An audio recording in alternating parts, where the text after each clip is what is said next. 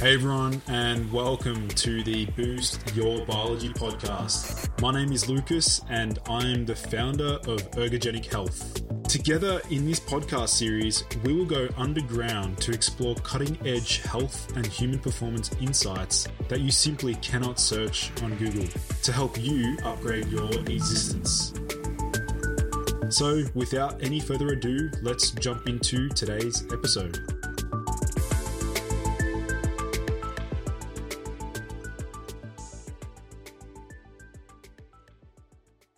What's up, everyone, and welcome back to the Boost Your Biology podcast. Today's special guest is a scientist, nutritionist, and an emotional eating coach.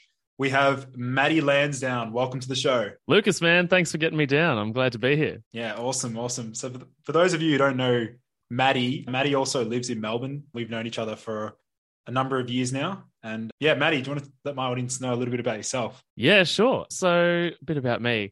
How did I end up where I am now? So I started off a normal kid in the country. Mum was a nurse, and that motivated me to look into medicine and health as a career. And I was really dogmatic and believed that science and medicine was like the best thing that humans had ever created. And then moved to the city. I studied, my first degree was in forensic science. And so I graduated from that as a molecular biologist. And from there worked at nutrition companies. And I worked in a few different fields. And that nutrition company that I worked at worked with elite athletes doing sort of epigenetic nutrition for elite athletes and hyper-personalized nutrition. So we would test their epigenetic profile and basically create powders specific to that profile. So really personalized nutrition. And then from that job, I ended up in cancer research for a while as well. And that was about 7 years. And it was that process really that sort of sent me down the natural health nutrition path, originally being very like science and medicine is everything, naturopathies for crazy hippies. And I started there, and it's funny that I'm here now. But yeah, I simply, on the first few months of working at the cancer hospital, I didn't have any oncology experience at the time and thought, I need to catch up with what cancer's all about, basically. And so I just went to the World Health Organization website at my desk at the hospital and just thought, I'm going to start from the start and go super deep on this, because they'd also asked me in the interview process, do you want to do a PhD? We can make some of your work, some of your qualification stuff. So I thought, I'm just going to start from the top and begin digging. And the first sentence on the cancer page of the World Health Organization, and this was 10 years ago or so now, was 90 to 95% of cancer is diet, lifestyle, and tobacco. And so that really hit me, because I was like, if the World Health Organization, which runs the world's medical system, or at least guides the world's medical systems, says that it's diet, lifestyle, and tobacco, and I work in a cancer hospital, why is 90 to 95% of this building not about diet, lifestyle, and tobacco? And so I literally went straight to my professor's office at the time, and I just said, why don't we do diet and lifestyle? And he just laughed, and it was like patting a dog on the head. It was just like, oh, Matty, that's cute that you think that we could fix problems with food. And I didn't at this point either. I was just curious, because the next sentence then said 5 to 7% of people, it's only 5 to 7% of people that have molecular bad luck, essentially, which is that they're born with a particular phenotype or they just have bad luck with their genes. But if you ask 90 to 95% of people, most people assume cancer is bad luck, right? They've had a terrible situation happen or whatever. And when you hear someone get diagnosed with cancer, they just wave the white flag. There's nothing we can do. This is it. I've been doomed. And so it was that event in combination with my experience working with athletes and my growing up with my mum as a nurse and stuff, it was that event that I was like, something's not right here. There's a disconnect, right? There's a disconnect between the World Health Organization saying that it's all of this stuff and the fact that I work in a building that's basically medicine in response to symptoms. And so that just sent me down a research rabbit hole outside of my job, which was all about the pharmaceutical industry, all about Western medicine, the Rockefeller family, the suppression of natural medicine, learning about traditional Chinese medicine and doing some education there, doing some education in Ayurvedic medicine, learning about energy medicine, like going full woo-woo as much as I could, basically, and just really understanding then, I guess, capitalism and what was behind everything, which didn't result in me becoming anti-medicine, but I'm definitely at a place now that I think that everybody should have a seat at the table in order to solve problems rather than Western medicine being 90 to 95% of the solution, if you know what I mean. Because it's really symptom and drug response. It's not causation and behavior change.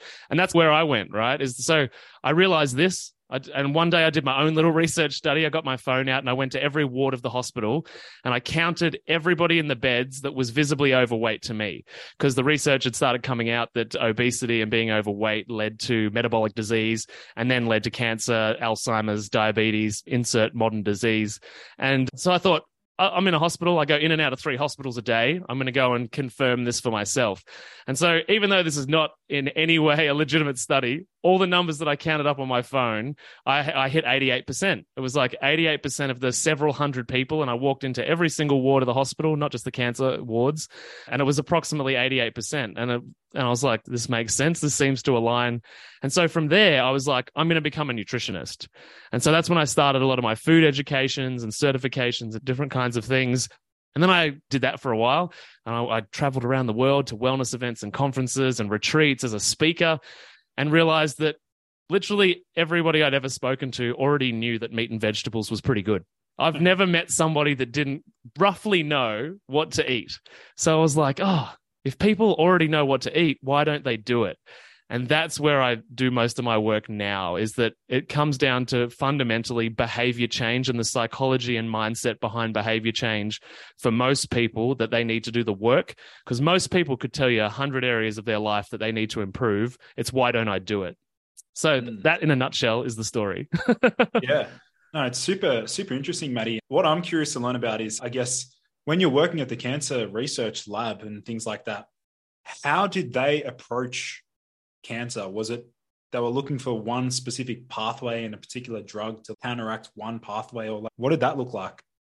Yeah, so I guess in the grand scheme of things, I was pretty low on the rungs of the ladder in the team. I'm surrounded by professors and 3-time doctors and all of this kind of stuff. But I worked in a translational research lab, and the best way to understand what that means is basically benchtop to bedside. So how do we get the stuff that makes sense in the literature to be applicable to a human setting, essentially? And so the kind of research they did in the lab that I worked was basically trying to test people's genetic profiles, and based on that genetic profile, being able to then suggest a list of drugs in a particular order. So it was based on your genetic profile. Drug A, C, and D in that order should be delivered to get the best possible result. And it was always, yes, specific pathways, specific cytokines, really specific SNPs and molecular readouts and that type of thing. And that we get hyper individualized therapies is the end goal. And it sounds really appealing, like hyper personalized medicine. But what still blows my mind to this day, and I did sitting in these meetings and listening to people's presentations and stuff, is that nobody ever talked about cause.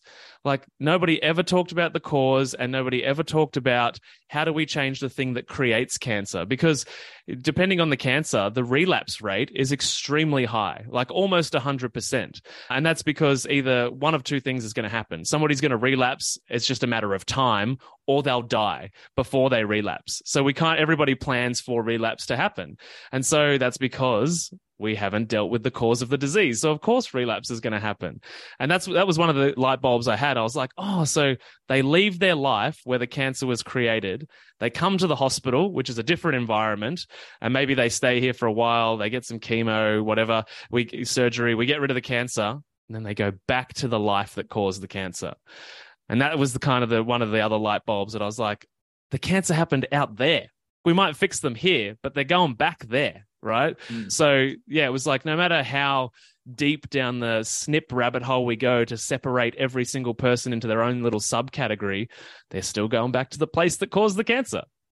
Yeah. It's a really important point. And I want to dive deeper into some of the causes. I know this is a bit of a controversial topic around the major causes of cancer, but obviously you mentioned obesity being I guess, it's definitely not going to help the situation, being obese, metabolic syndrome, high insulin, all that sort of stuff. What else do you find were some of the other major causes? Was it like poor nutrition, nutrient deficiencies? What else did you uncover? Yeah, the way that I think about it, which is a broad idea to encapsulate all of the things, is that if we don't have an appropriate pathway for detox, the body will create its own rubbish tip, essentially. And that's, I think, a really easy way to understand cancer, right? It's if we're not getting enough of the crap out of the body, we need somewhere to store it. And so it might be a tumor, or it might be that a tumor that is flowing through the blood. And so whether it be a lack of detoxification, and many medical professionals will say, you've got a liver, you don't need to do detoxes. And I'm like, sure, if it's 700 years ago, but now we've got so many different chemicals in our environment, especially if you live in a city, you're breathing in all sorts of fumes, brake dust, and all of the fumes from aeroplanes and all the cars and trucks on the road, plus all of the chemicals that come out of factories. So that's just the air. And then we've got the water, which is something you and I were talking about on my podcast. There's so many chemicals in the water, and that's just two of the most basic things that we need to survive as humans, air and water, before we even get to the food.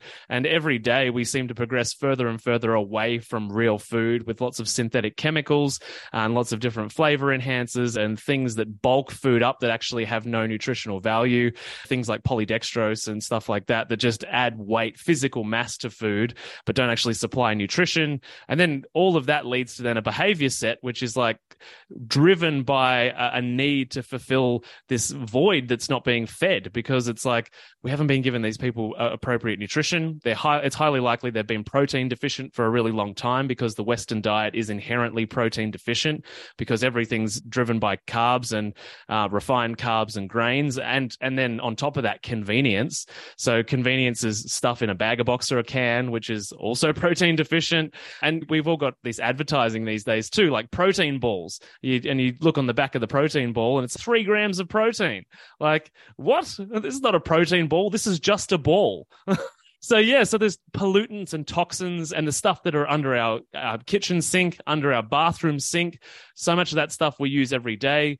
For women, particularly makeup, the stuff they put on their skin, we absorb that as well. Deodorants, all of these different types of chemicals are in some way contributing to dysfunction in the body, which can negatively influence a metabolic status, so developing metabolic syndrome, but equally the detoxification of something that will eventually end up being cancer, because we're not clearing the body out. Now, cancer is a normal part of the body, because cancer cells are a sort of a normal thing to have.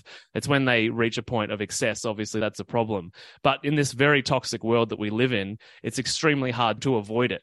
And we're getting to the point too where it becomes a self-fulfilling prophecy, because everyone says cancer's 1 in 2 now. It's so bad, everyone I know has got cancer. And we're doing research on the population where it's got 1 in 2 have cancer. So now it seems normal that everybody has cancer.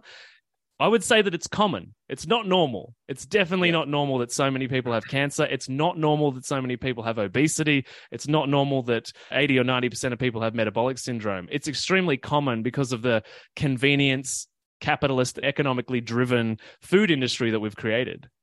Yeah, some really good points there. What about, Matty, in terms of the emotional eating aspect and instilling behavioral change when it comes to, let's say somebody is just starting out with their weight loss journey? Where do you start in terms of altering their mind state? Because obviously that's incredibly important. Like, how do you go about addressing that? Yeah, it's a good question. So there's 2 sides to it, right? There's the sort of scientific and practical, which involves neurotransmitters, hormones, nutrient deficiencies. And then there's the sort of emotional aspect to it, which is the way that somebody feels, the stories they have about themselves, the belief systems that they use to operate their life. And what I've found is that there's both of those things are always in play. And as we said before, a lot of people already know what they should be doing to go from a state of not healthy to healthy. Most people know they probably need to move a bit more. They know that they probably need to drink a little bit less coffee or a little bit less alcohol. It's pretty easy for those people to know that stuff. They already know where we're going to move, generally speaking, in the direction of getting some whole real food, some colors on their plate, some more protein in. And then so for most people, that part's okay in the sense that they understand what we're going to do. It's the other side of things which people can be a bit resistant to, and it's fundamentally the psychology of addiction. So in the Western world, we are so incredibly privileged that we have abundant access to dopamine. And what I mean by that is that the hyper-palatable foods, the social media, porn, like whatever you want that feels good is accessible to you in absolute endless quantities. And it's ironic that the most wealthy safe countries in the world have the highest amount of depression, suicide, anxiety, and that type of thing. And it's simply because of the lack of ability to regulate your relationship with those things. Now, dopamine is obviously a natural part of the motivation and drive to get up in the morning, to have sex and procreate the species, to to also eat, of course, which would be, if we're in the wild, it would be to hunt, and that drive to do those things. But when we're hit with microdoses of the dopamine doing different things throughout the day, we lack then the drive to go and get the big hit of dopamine because there's no risk. We don't have to risk anything because fundamentally it should be a risk-reward sort of exchange that happens. I'm going to spend 3 hours hunting. I'm going to risk my life. I'm going to kill the buffalo, and then the dopamine will be huge and I'll feel amazing and I'll supply nutrition to all of the tribe. Whereas these days, the second we open our eyes, we don't even have to get out of bed. We just have to roll over to our phone and we can just go pornhub.com. Right? And just get this massive smash of dopamine straight off the bat without putting any risk in, or whether it be straight to the fridge. And the first thing you do is like some type of sugary food. Even if you think you're being healthy and you're going for muesli, yogurt, and fruit, we're still doing a lot of refined carbs and sugars in that first hour of the day without putting any risk or effort in. And so this is part of the problem, is that we have fundamentally become addicted to what we perceive to be positively stimulating experiences, which produce dopamine. And the reality of the way that the brain works is that we've got the brain's always trying to go, the whole body is trying to always go back to homeostasis. So this place where everything's just at baseline, at normal. And so every time we go in the direction of dopamine, there's this process called the opponent process reaction. And the idea of that is that when we swing in the direction of dopamine and pleasure, is that there needs to be an equal pain response to balance that out. And what happens is then we end up on this seesaw of pleasure and pain and pleasure and pain and pleasure and pain. And we fundamentally need more of each to go in each direction, because just like drug addicts and alcoholics, we've become addicted to that process. And so our tolerance goes up. And so we need more and more. So if we're thinking in the context of your relationship with food or emotional eating, it's like in the beginning, this feels good. I'm eating this because it gives me some pleasure and some happiness. And many people go towards those foods because they're lonely or they're disconnected, or they learnt that when they were really young, maybe they grew up in a house with no love or connection, that when they had the sugar or mum gave me chocolate, I had these emotions, I had these experiences, which are connected to dopamine and oxytocin and serotonin. And so as you get older, whenever you have that need or you feel that some level of pain or discomfort, so you're on the other side of the seesaw, you want to move towards those emotions which feel good. And you've learned over the course of your life that, ice cream does that for me, remembering that our tolerance goes up over time. And plus we grow into adults where we don't have to regulate ourselves. Mum isn't here to tell me to stop eating anymore.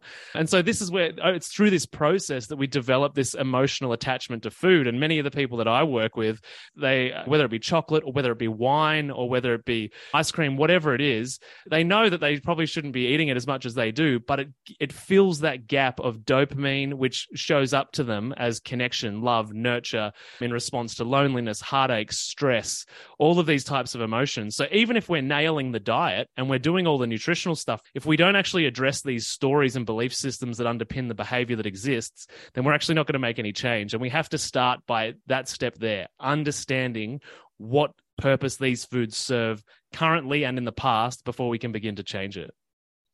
This is incredibly relevant right now, because I was just having a chat with a friend about understanding and trying to pinpoint the exact root cause of why people eat a certain way. Mm-hmm. And so you mentioned there unwrapping the stories and belief systems that they have in place that actually led to their poor eating behaviors. Yeah. How do you go about facilitating that process of them uncovering the root cause? Like, how do you peel back the layers there?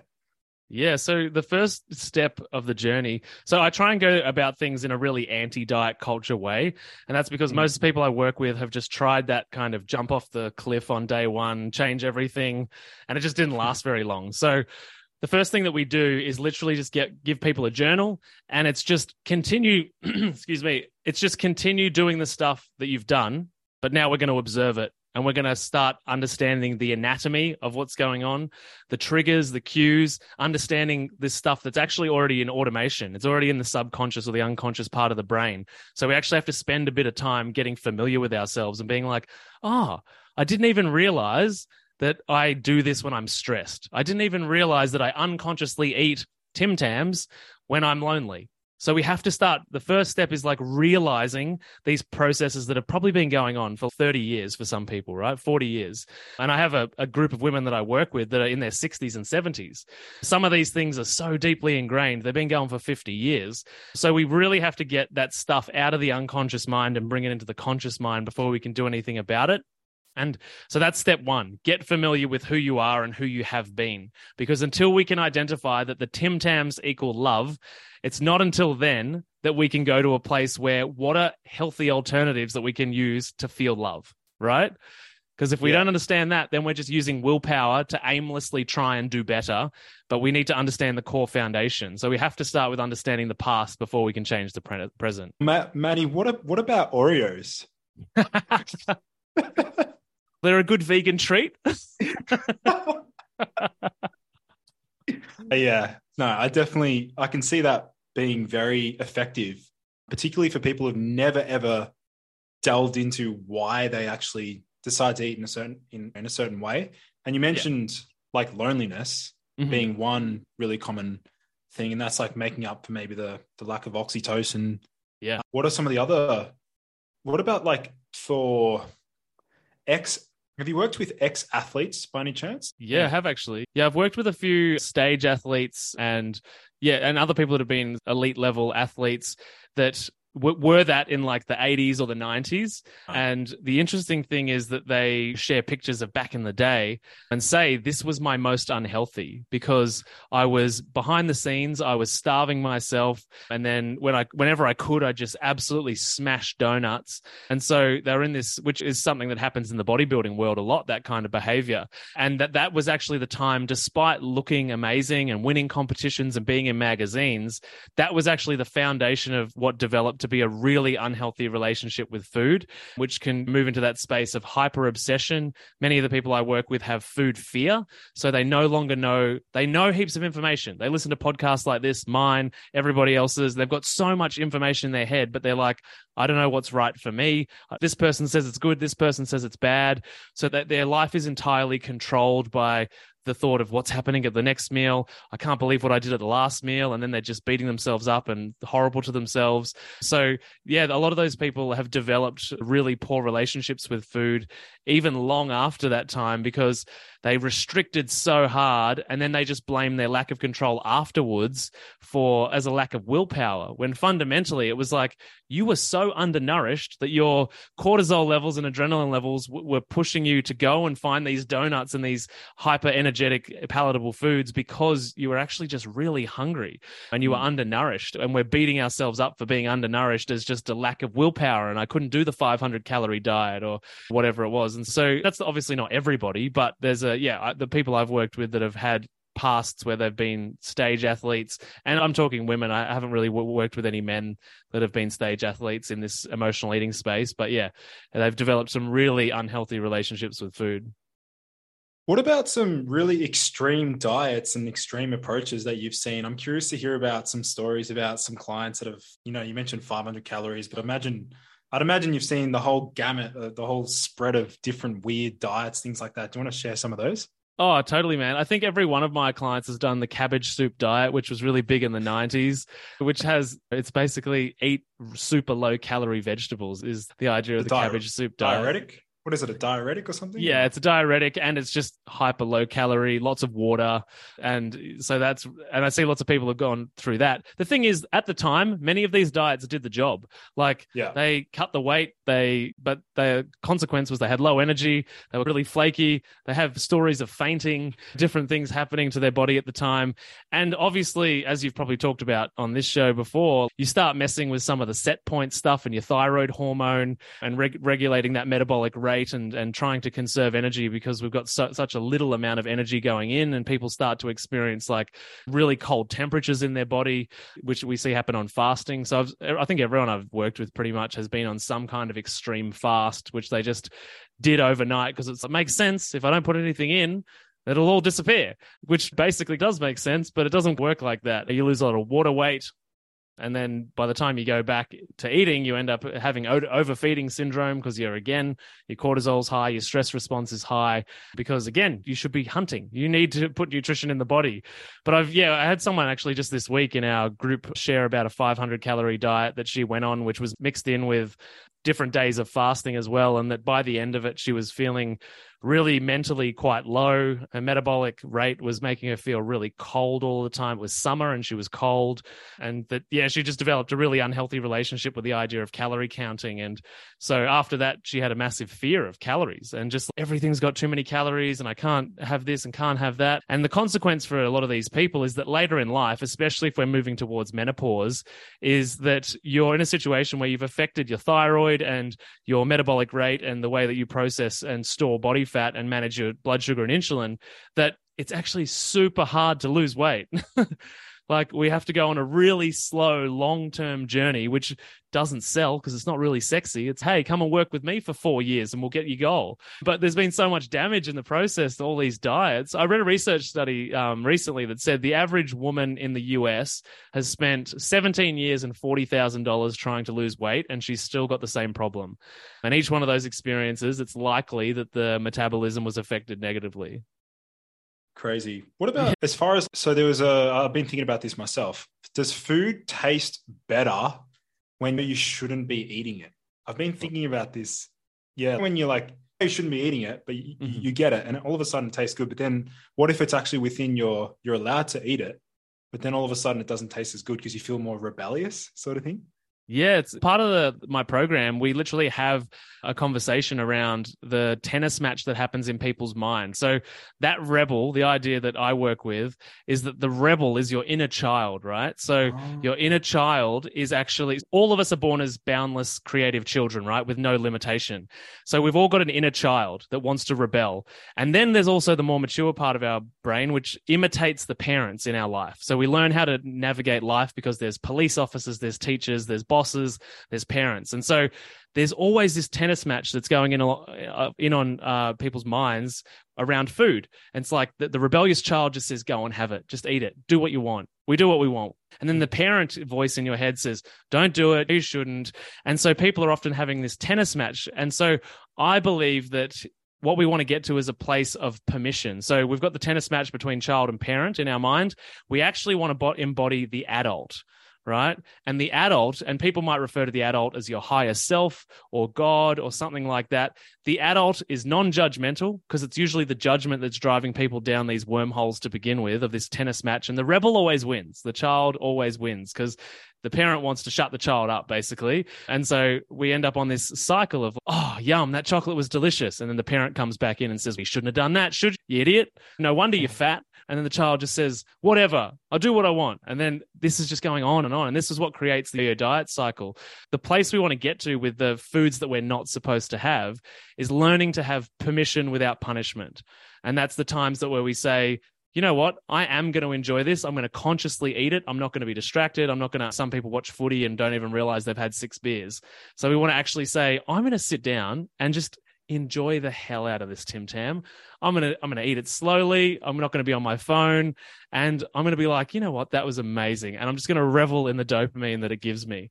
So rather than feel like we're breaking the rules and then circle back around and punish ourselves, because it's that cycle that leads us back time and time again to the foods that we shouldn't eat. So I would say that we should eat them less often with permission. It just makes so much sense. And that's just, yeah, I can see how that could be just much easier for people to sustain, because obviously you're talking about like long-term sustainability of different diet models and diet approaches. What's the percentage of, so if somebody were to go on like that, the cabbage soup diet for, let's say, I don't know, 4 weeks, they lose a bunch of weight, and then what's the percentage chance that they'll regain even more weight? I think it's even higher, right? Yeah.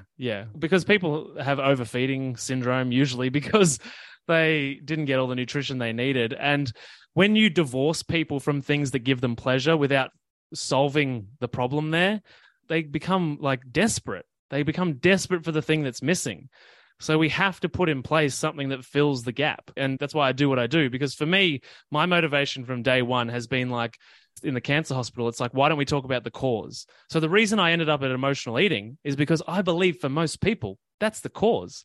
It's they know what to do, right? There's plenty of food and nutrition in Australia, at least in America, and that we can actually eat what we need to eat. So it's the stories and beliefs and motivation that cause us to act differently that are the problems. If we do any of these rebound situations where it's like hyper restriction, rebound to even worse than I was before, I believe it's always going to be that there was an emotional deficiency, which translates physically into a dopamine deficiency or serotonin or oxytocin or any of the neurotransmitters as well on those nutrient depletion diets. You're not getting the protein that build all of those things either.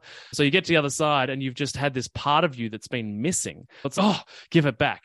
Just like when people come off alcohol or heroin or something and then they end up falling in a hole and going on the worst bender they've ever been on because there was something missing. So we really have to fill that gap. And that might be finding other things that stimulate dopamine in a healthy way. And a lot of that stuff comes down to being able to ring a friend, go for a walk, do a workout, do 10 push-ups, start moving the blood, start elevating some of those hormones naturally, have a glass of water, do some breath work. All of this stuff makes us feel good. And everyone will say, yeah, but Matty, it's not the same as a Tim Tam. It's not the same as chocolate. And agreed, there has to be part of you that accepts you're going to be different. And you also have to give yourself permission for it to not go perfectly, because it not going perfectly usually leads to people beating themselves up and sabotaging themselves. So it's almost, let's begin this journey and plan to be imperfect so that it goes perfectly. Yeah. It's probably a good time for me to share my childhood and also the way that I associated and I guess fell in love with certain foods. When I was younger, I used to live next to my grandparents' house, like literally next door. I used to go to my grandmother's for like breakfast every morning. Mm-hmm. And she always her way of rewarding me was to pack like biscuits and cookies into my lunchbox. Mm-hmm. And so I wonder now is that potentially the reason why even today, if I eat like I'm the cookie monster now because I just devour the cookies. But for me, it's like eating cookies it just reinforces that old childhood reward. Like you've done well, good job. And so it's reinforcing. So I'm wondering, could that be one of the reasons why today I'm still eating that sort of food is highly reinforcing and rewarding? Yeah, I definitely think so. And that brings up another question. Is emotional eating always bad? Right? Because eating food brings connection, love. Women more so than men really love to feed their family because it provides nutrition and sustenance.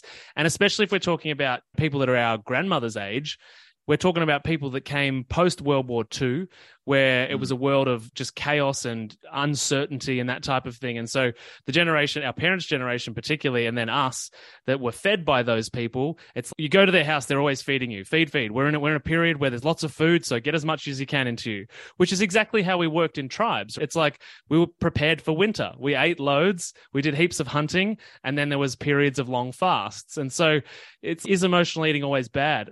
I would say no, because for many families, it's a ritual, it's a tradition. It brings you together. It's socializing. We all catch up over dinner. And so it's more about the way that you do that. And you can start to improve those situations too. Like I would say a lot of my friends, it's normal for us to find the healthiest restaurant we can or to go to a really nice steak house kind of thing. And that's why I like to think of the idea of investing in your pleasure. It's if we are going to emotionally eat, spend the time, spend the money, make it an important event and really enjoy it rather than every 5 seconds go and get a $1 chocolate bar that you beat yourself up for every single day. It's better to be like, you know what? Once a week, I'm going to do this. It might be date night. It might be whatever. We've got to give ourselves permission to actually invest in the positive experience. And you'll know when it becomes a negative experience. And people say, can't I just give myself permission every day? And I say, if you're giving yourself permission every day, you've got to ask yourself, is that your inner child trying to hack the system? Yes, it is. Yes, it is. And everybody knows where that line is intuitively for them because they'll start thinking like, oh, I'm doing it a bit much this week. And it's your inner child is trying to manipulate its way through the permission idea in order to say, hey, just give yourself permission. You're worth it. Hang on, this is not my mature self. This is my inner child trying to find a way out, which is evidence that it probably needs to be looked after and nurtured in another way. Yeah, no, it totally makes sense. What about as far as hyper palatable foods? I know because you mentioned donuts before, Tim Tams. Like, what is the common theme amongst these foods? Is it the combination of the high fat and the high sugar? What is it about these foods that make them so appealing? Yeah, well, I think just as you said, the combination of high fat, high salt, high sugar, and in some instances, high caffeine as well. But it's the brain response that we have, that addictive, like it just hits. That's why it's called the bliss point. And they literally have conferences. I've seen a bunch of research papers that came out in the 70s and 80s by McDonald's, where they spent a lot of time figuring out exactly how much oil needs to go into a hash brown to make brain melting. What sort of oil are they even using? I'm curious to know. Originally, when Macca's started, they were using beef tallow. Like, that's what they were using back in the day. Yeah. Yeah. Which is good, which is actually good. Yeah. Yeah. I don't know what they use now. I'm going to guess it's canola or cottonseed. I don't know exactly now, but there's a lot of research that goes into that. And the other thing is we're talking about emotional eating, but there is a biological reality to sugar addiction and food addiction, because these companies spend millions of dollars researching your behavior and your brain response with heads in MRI machines, testing how can we trigger the addiction pathways, the dopamine pathways in the perfect amount that they're happy but unsatisfied, which is what they call the Dorito effect. You just keep going back into the bag, right? It's like, where's the next one? Where's the next one? Where's the next one? And speaking of Doritos, they did it with Doritos. They figured out that they could trigger the same mental pathway as gambling if that for every 9th chip, they salted every 9th chip 5 times as much as every other chip. And so the chip you get where you just want to lather it up on your tongue and you're like, oh, there's so much goodness on this. That's how hyper-specific the research gets which triggers the same thing as gambling addiction in a casino. I can't believe that. So that's what's that called? Food engineering or like food science or something? Yeah, yeah. And then the scary thing is it's all legal. Like, at what point does psychological manipulation through the illusion of nutrition, at what point does that become illegal? What if we could flip it and make it like do that same approach, but for healthy foods? Surely we could. Absolutely. That's basically what your podcast does, right? Yeah. Interviewing guests like yourself. Yeah. Man, that's crazy. Yeah. And also that behavioral action of putting the hand down the packet, then doing that. Because I've heard that smoking, like one of the reasons why smoking is very addictive, not only because of the nicotine, but the actual physical act, the movement of the arm to do that is actually reinforcing as well.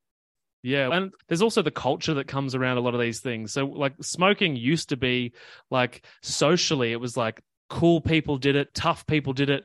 It was a real part of the image and the identity that somebody presented themselves to the world, which is how branding works. It's why people go towards certain logos and certain brands. This makes a statement about who I am. And so it's the same with different types of food. And depending on your social circle, like for my social circle, if I was caught in McDonald's, I'd probably be ruined. You know what I mean? But for many people, of course we'd meet at Macca's. No, but what if you're just ordering the chicken breast and that's it? You can do that now. Totally. And you can just order the burger patty as well. We have to start a anti-Dorito club. Man, Doritos are so good though. I find, and this is something I've noticed myself, is that I find if food is wrapped in either yellow or orange, I'm really enticed to eat it. Like, for example, for me, like I've got a weak point, and that's Belvitas, the Belvita biscuits. Oh, yeah. Yep. Oh, man. Like, I know they're terrible, but that's if I want to let loose, like I'll just have them. Yeah. But it must be, I don't know if it's the packaging, the yellow. It's just so enticing. It's funny you say that. I might have to introduce you to this guy. So I had a guy on my podcast, Glenn Livingston. He's a PhD in psychology, but he's also runs a super successful marketing company. But he shifted over to marketing because he used to be one of the main guys in the 80s and 90s that would be flown around the world like royalty, because he helped a bunch of the sugar companies realize psychologically that bright colored packaging triggered the evolutionary brain to think it was fruit. And fruit is so rare in nature and so calorie dense that we obviously feel super drawn to it. And then because he was like this psychological genius for these companies that made billions of dollars, he became obese and realized, oh my God, I've contributed to ruining the world. And then he ended up writing a book on binge eating and developing a binge eating practice and like for his psychological company, and then became a marketer trying to help people solve the problems that he felt like he'd caused. That's crazy. And actually, I'm glad you brought up the fruit element, the fruit aspect there, because I'd imagine you've seen this quite a lot and you've probably been asked this quite a lot. Let's define and let's talk about fruit, and we'll talk about the differences between fruit juice and fruit concentrates. My audience is very they're very switched on. They understand the basics of nutrition. Like fruit juice is generally speaking not going to be favorable for like blood sugar response unless like post-workout or whatever, post-exercise. But what about like, how do you discuss and describe fruit? Like, what's your perception? How do you perceive fruit in general? Yeah, in general, there's two groups of people, right? There's me and everybody else. So, and what I mean by me is the people that don't really need to worry about weight, right? So if you don't need to worry about weight or blood sugar and you don't have any challenges regulating your sugar relationship, then it's probably fine. But for other people, I just think of it as it's just another dose of sugar on top of the sugar you're already eating. And particularly with all of the high fructose corn syrup that people are consuming in the mainstream food system, and then eating fruit and adding more fructose to that. Yeah, for me, it's just more sugar on top of sugar. The other thing is when we talk about fruit, a lot of people neglect to acknowledge the genetic modification that has happened over the last 100 years to make these foods sweeter, more and with flavor dilution as well. It's the same with things like tomatoes. Like the dilution of these foods for the agricultural sector to be able to feed billions of people has meant that the consequence is that the experience you have when you eat that food is less satisfying. It's less flavorful. It's less of all the things. It's higher in sugar now, but it's less of all of the things. So that's why we've got this idea that healthy food is boring, because it's like if you find a homegrown tomato, you can smell it from the other side of the garden, right? It's so rich, but we've got all of these different foods. And so to me, if we're talking fruit, it's like, when are we really eating fruit? If it was grown at home, possibly. My parents have a little orchard in the backyard. The fruit there is so different. And the apples are much smaller. You go to Coles or Woolworths here in Australia, our mainstream supermarkets, and it's half a watermelon is an apple, which is like, one, loads more sugar fits in that physical space, but two, as a result of the dilution and the water content, the flavor is reduced. So we should be having smaller pieces of fruit with much higher taste and flavor that's in them. And same with vegetables across the whole thing, which is why I'm a big advocate for regenerative farming and moving towards that model, because we're going to be producing vegetables and fruit that are smaller, but also more nutrient dense. So yeah, generally I think fruit, for many people, let's move to vegetables, plenty of antioxidants in a colorful plate of vegetables. And if you do want to include fruit, it generally should be a sometimes food. Yeah, no, that makes sense. What about, Matty, as far as the satiety index? We haven't really spoken about that at all on my podcast, around like protein being very satiating, fats also being satiating, fiber acting as like a strategic bulking agent, particularly for people who just struggle to actually get full. And I'd imagine you've had a ton of clients that have said they'll eat their meal, finish their meal, but they're still hungry. It's like, how do you go about addressing satiety? Yeah, as you mentioned, protein's obviously a massive one. And because I mostly work with women that have followed the Western diet predominantly, or extreme diets of the 80s, 90s, and early 2000s, a lot of that stuff is focused on salads. So it's effectively really low calorie. And so they're hungry just through a lack of mass. and plus all of the ideas that red meat causes cancer and like only men eat steak, which is a bit of an old, outdated idea. It's not so much now, but like these belief systems were a thing once upon a time, that fat is bad and steak has lots of fat in it, and you got to cut the fat off the bacon, and don't eat butter and margarine and all that. Definitely don't eat margarine, but these things that avoid fat, right? And that what did that do? That created a world that's fat, sick, and nearly dead. You know what I mean?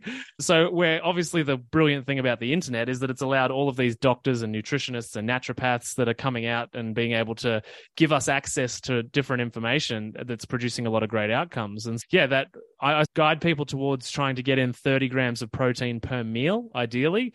That's the ballpark. And for many people, even hitting that is, whoa, I feel stuffed, because they're like, I haven't eaten this much protein in a single meal in a very long time. So that's where I go first for satiation. But I think another part of satiation is like your electrolyte balance, your potassium, sodium balance, that type of thing, and magnesium, manganese, calcium. Because if you're deficient in your electrolytes, you're still going to be driven to look for carbohydrates in which you would find those electrolytes, which obviously our brain's trained for these hyperpalatable foods. So we end up there, which don't quite scratch the itch, of course. So I think it's a combination of protein, fat, but also electrolytes. But the good thing is, if you're eating the right protein and fats, you're going to hit those electrolytes in, get those electrolytes in anyway. Yeah, totally. What about as far as, so I'd imagine like a number of these individuals striving to drop body fat specifically, how do you go about balancing like training really hard but then eating really poorly and then training really, like you'd see it all the time. It's like, how do you go about analyzing or looking at that? Do you mean the combination, the kind of like the move more, eat less kind of thinking? Yeah. Yeah. So well, I find that people, so I don't count. The big thing about what I do is we don't count calories, we don't weigh food, which is like probably a lot of your listeners are like, what? What do you mean? But again, I'm dealing mostly with people that have a really damaged relationship with food. So often a big part of the first 10, 20, 30 kilos or even 40, we've had people lose 100 pounds that we didn't count a thing. We didn't track a thing. And that's because once we start focusing on the right nutrition, we start moving towards that idea of intuitive eating. Now, I think intuitive eating is a bad place to start because most people are intuitively programmed for pizza. And that's because of just all the decisions they've made for the last few decades. But we want to move to a place, and there's a bunch of research on this. I know it'll sound weird, but go with me, but called nutritional wisdom. So they've done this research on goats, they've done it on sheep, done it on humans, they've done it on lions. And what they found is that there was this farmer decades ago, we're talking like 60s, that realized that at a particular part of the year, his goats would eat a particular type of feed or a particular type of bush. And he just got curious, and this eventually turned into a body of research, which was really well funded back in the day, where they discovered that goats just don't eat anything. We think farm animals just eat whatever's around, that they actually have this thing that we call nutritional wisdom, which is that they eat certain foods in a certain order to produce a physiological response in their body. And so they set these goats up in different ways where they gave them the only option of food that they gave them would make them tired. And then the next day, they refused to eat it and went and figured out a way to get through the fence to go and eat something else. And so then they did it on sheep, and then they've done it on heaps of different animals, and then they did it on children as well. And so what they did with this group of children is that they basically gave them access to every food that existed. Now, this is a long time ago, so it's not as hyper-palatable as things are now. But they basically said to this group of kids, eat whatever you want, essentially. And the idea was that there was no control on them. There was no limitation. There was everything laid out for them whenever they wanted to eat. And that these kids, and they did it over a long period of time, it was like a year, and these kids would just naturally go towards what they needed and what they were deficient in at the time. And if they were getting sick, they would naturally move towards some of the foods that would boost their vitamin C or give them the electrolytes that they didn't have. And by the end of this study, the professor that did the write-up on it, he literally said that this is the healthiest group of children I have ever seen. And it's this idea that, sure, we've got all of this intellectual, conscious part of the brain thinking when it comes to science and medicine, but we've been around for thousands and thousands of years as a species. And so that's allowed us to develop this nutritional wisdom. And so the way that I go about it is like, in it, almost like we need to divorce ourselves a little bit from the overcomplication of thinking about nutrition. And so we go back to just get some protein in, get some veggies in, and people start being like, oh, I actually don't want the chocolate. That's interesting. Bone broth is often a big part of that. I get everybody onto bone broth to start reprogramming that gut and their behavior around the nutrition that they get, good electrolytes there, good fat, good protein. And so I get everybody to do that first thing of the day. And they find, I don't know, it's got nothing to do with stimulation, but they find, I just don't really want my morning coffee anymore, which is so bizarre. Which in the beginning, when I started doing that, Wow. I did not expect anyone to come off coffee. Loads of people end up off coffee. And it's just because we're starting to tap into what the body actually needs nutritionally. Obviously, we should support that with sleep practices and stress and that type of thing. So for me, yeah, working with people losing weight and trying to manage that space, it's like we want to get to a place where we're actually using what the body has innately in it in order to be able to move towards a healthy weight. And sure, there's going to be some other stuff that we need to navigate intellectually and figure that out. And that's all the emotional stuff and some of the nutritional stuff, because obviously people have issues that we have to look into and assess, oh, we actually need to supplement some of this.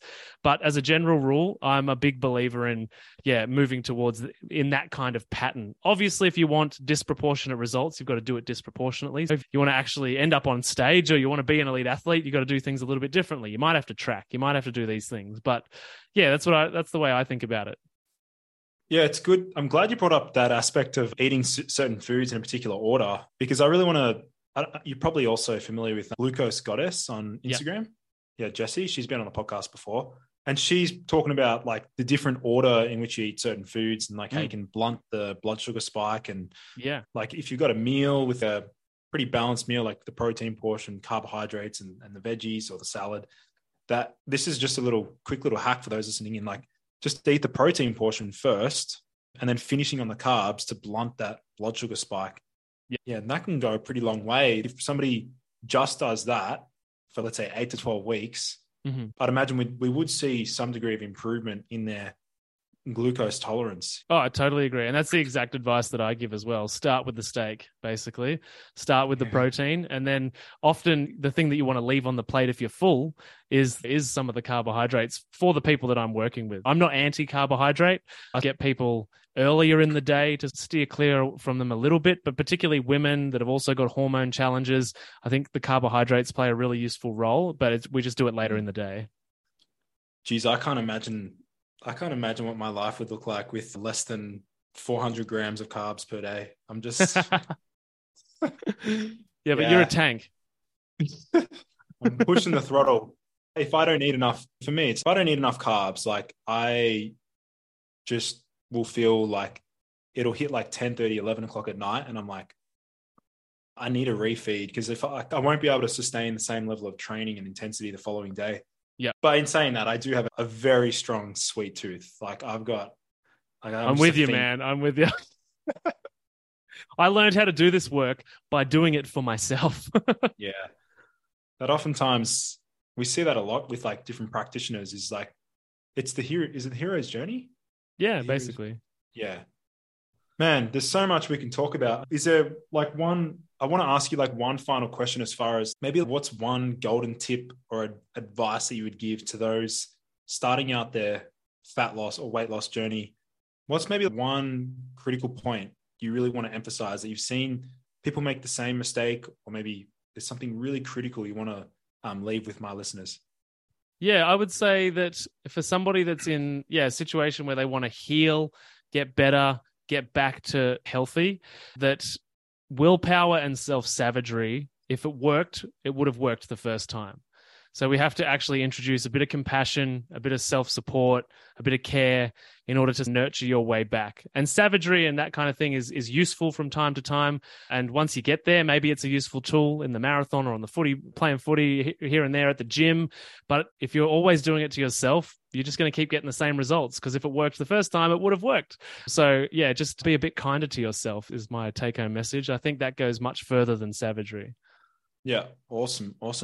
Now, finally, obviously, for my listeners, there's going to be a number of people that will probably want to connect with you or reach out or find you online. You've also got a great podcast, How to Not Get Sick and Die podcast. We'll leave that in the show notes. But where else can they connect with you, Matty? Yeah, sure. So yeah, as you said, the podcast, How to Not Get Sick and Die. Lucas has been on there a couple of times, so you can check out his episodes. Otherwise, my website, which is just mattylandsdown.com, and you can get a bunch of different freebies. We've got a 10-day challenge to improve your relationship with food and a few other things over there. So yeah, come and hang out. Yeah, awesome. I'll make sure to leave those linked in the show notes. But yeah, otherwise, Matty, thanks for coming on the show, man. I appreciate it, man. I appreciate the invite. Awesome. Thank you everyone for joining in to today's episode. For in-depth show notes and lessons learned, visit nofilter.media/ boost your biology.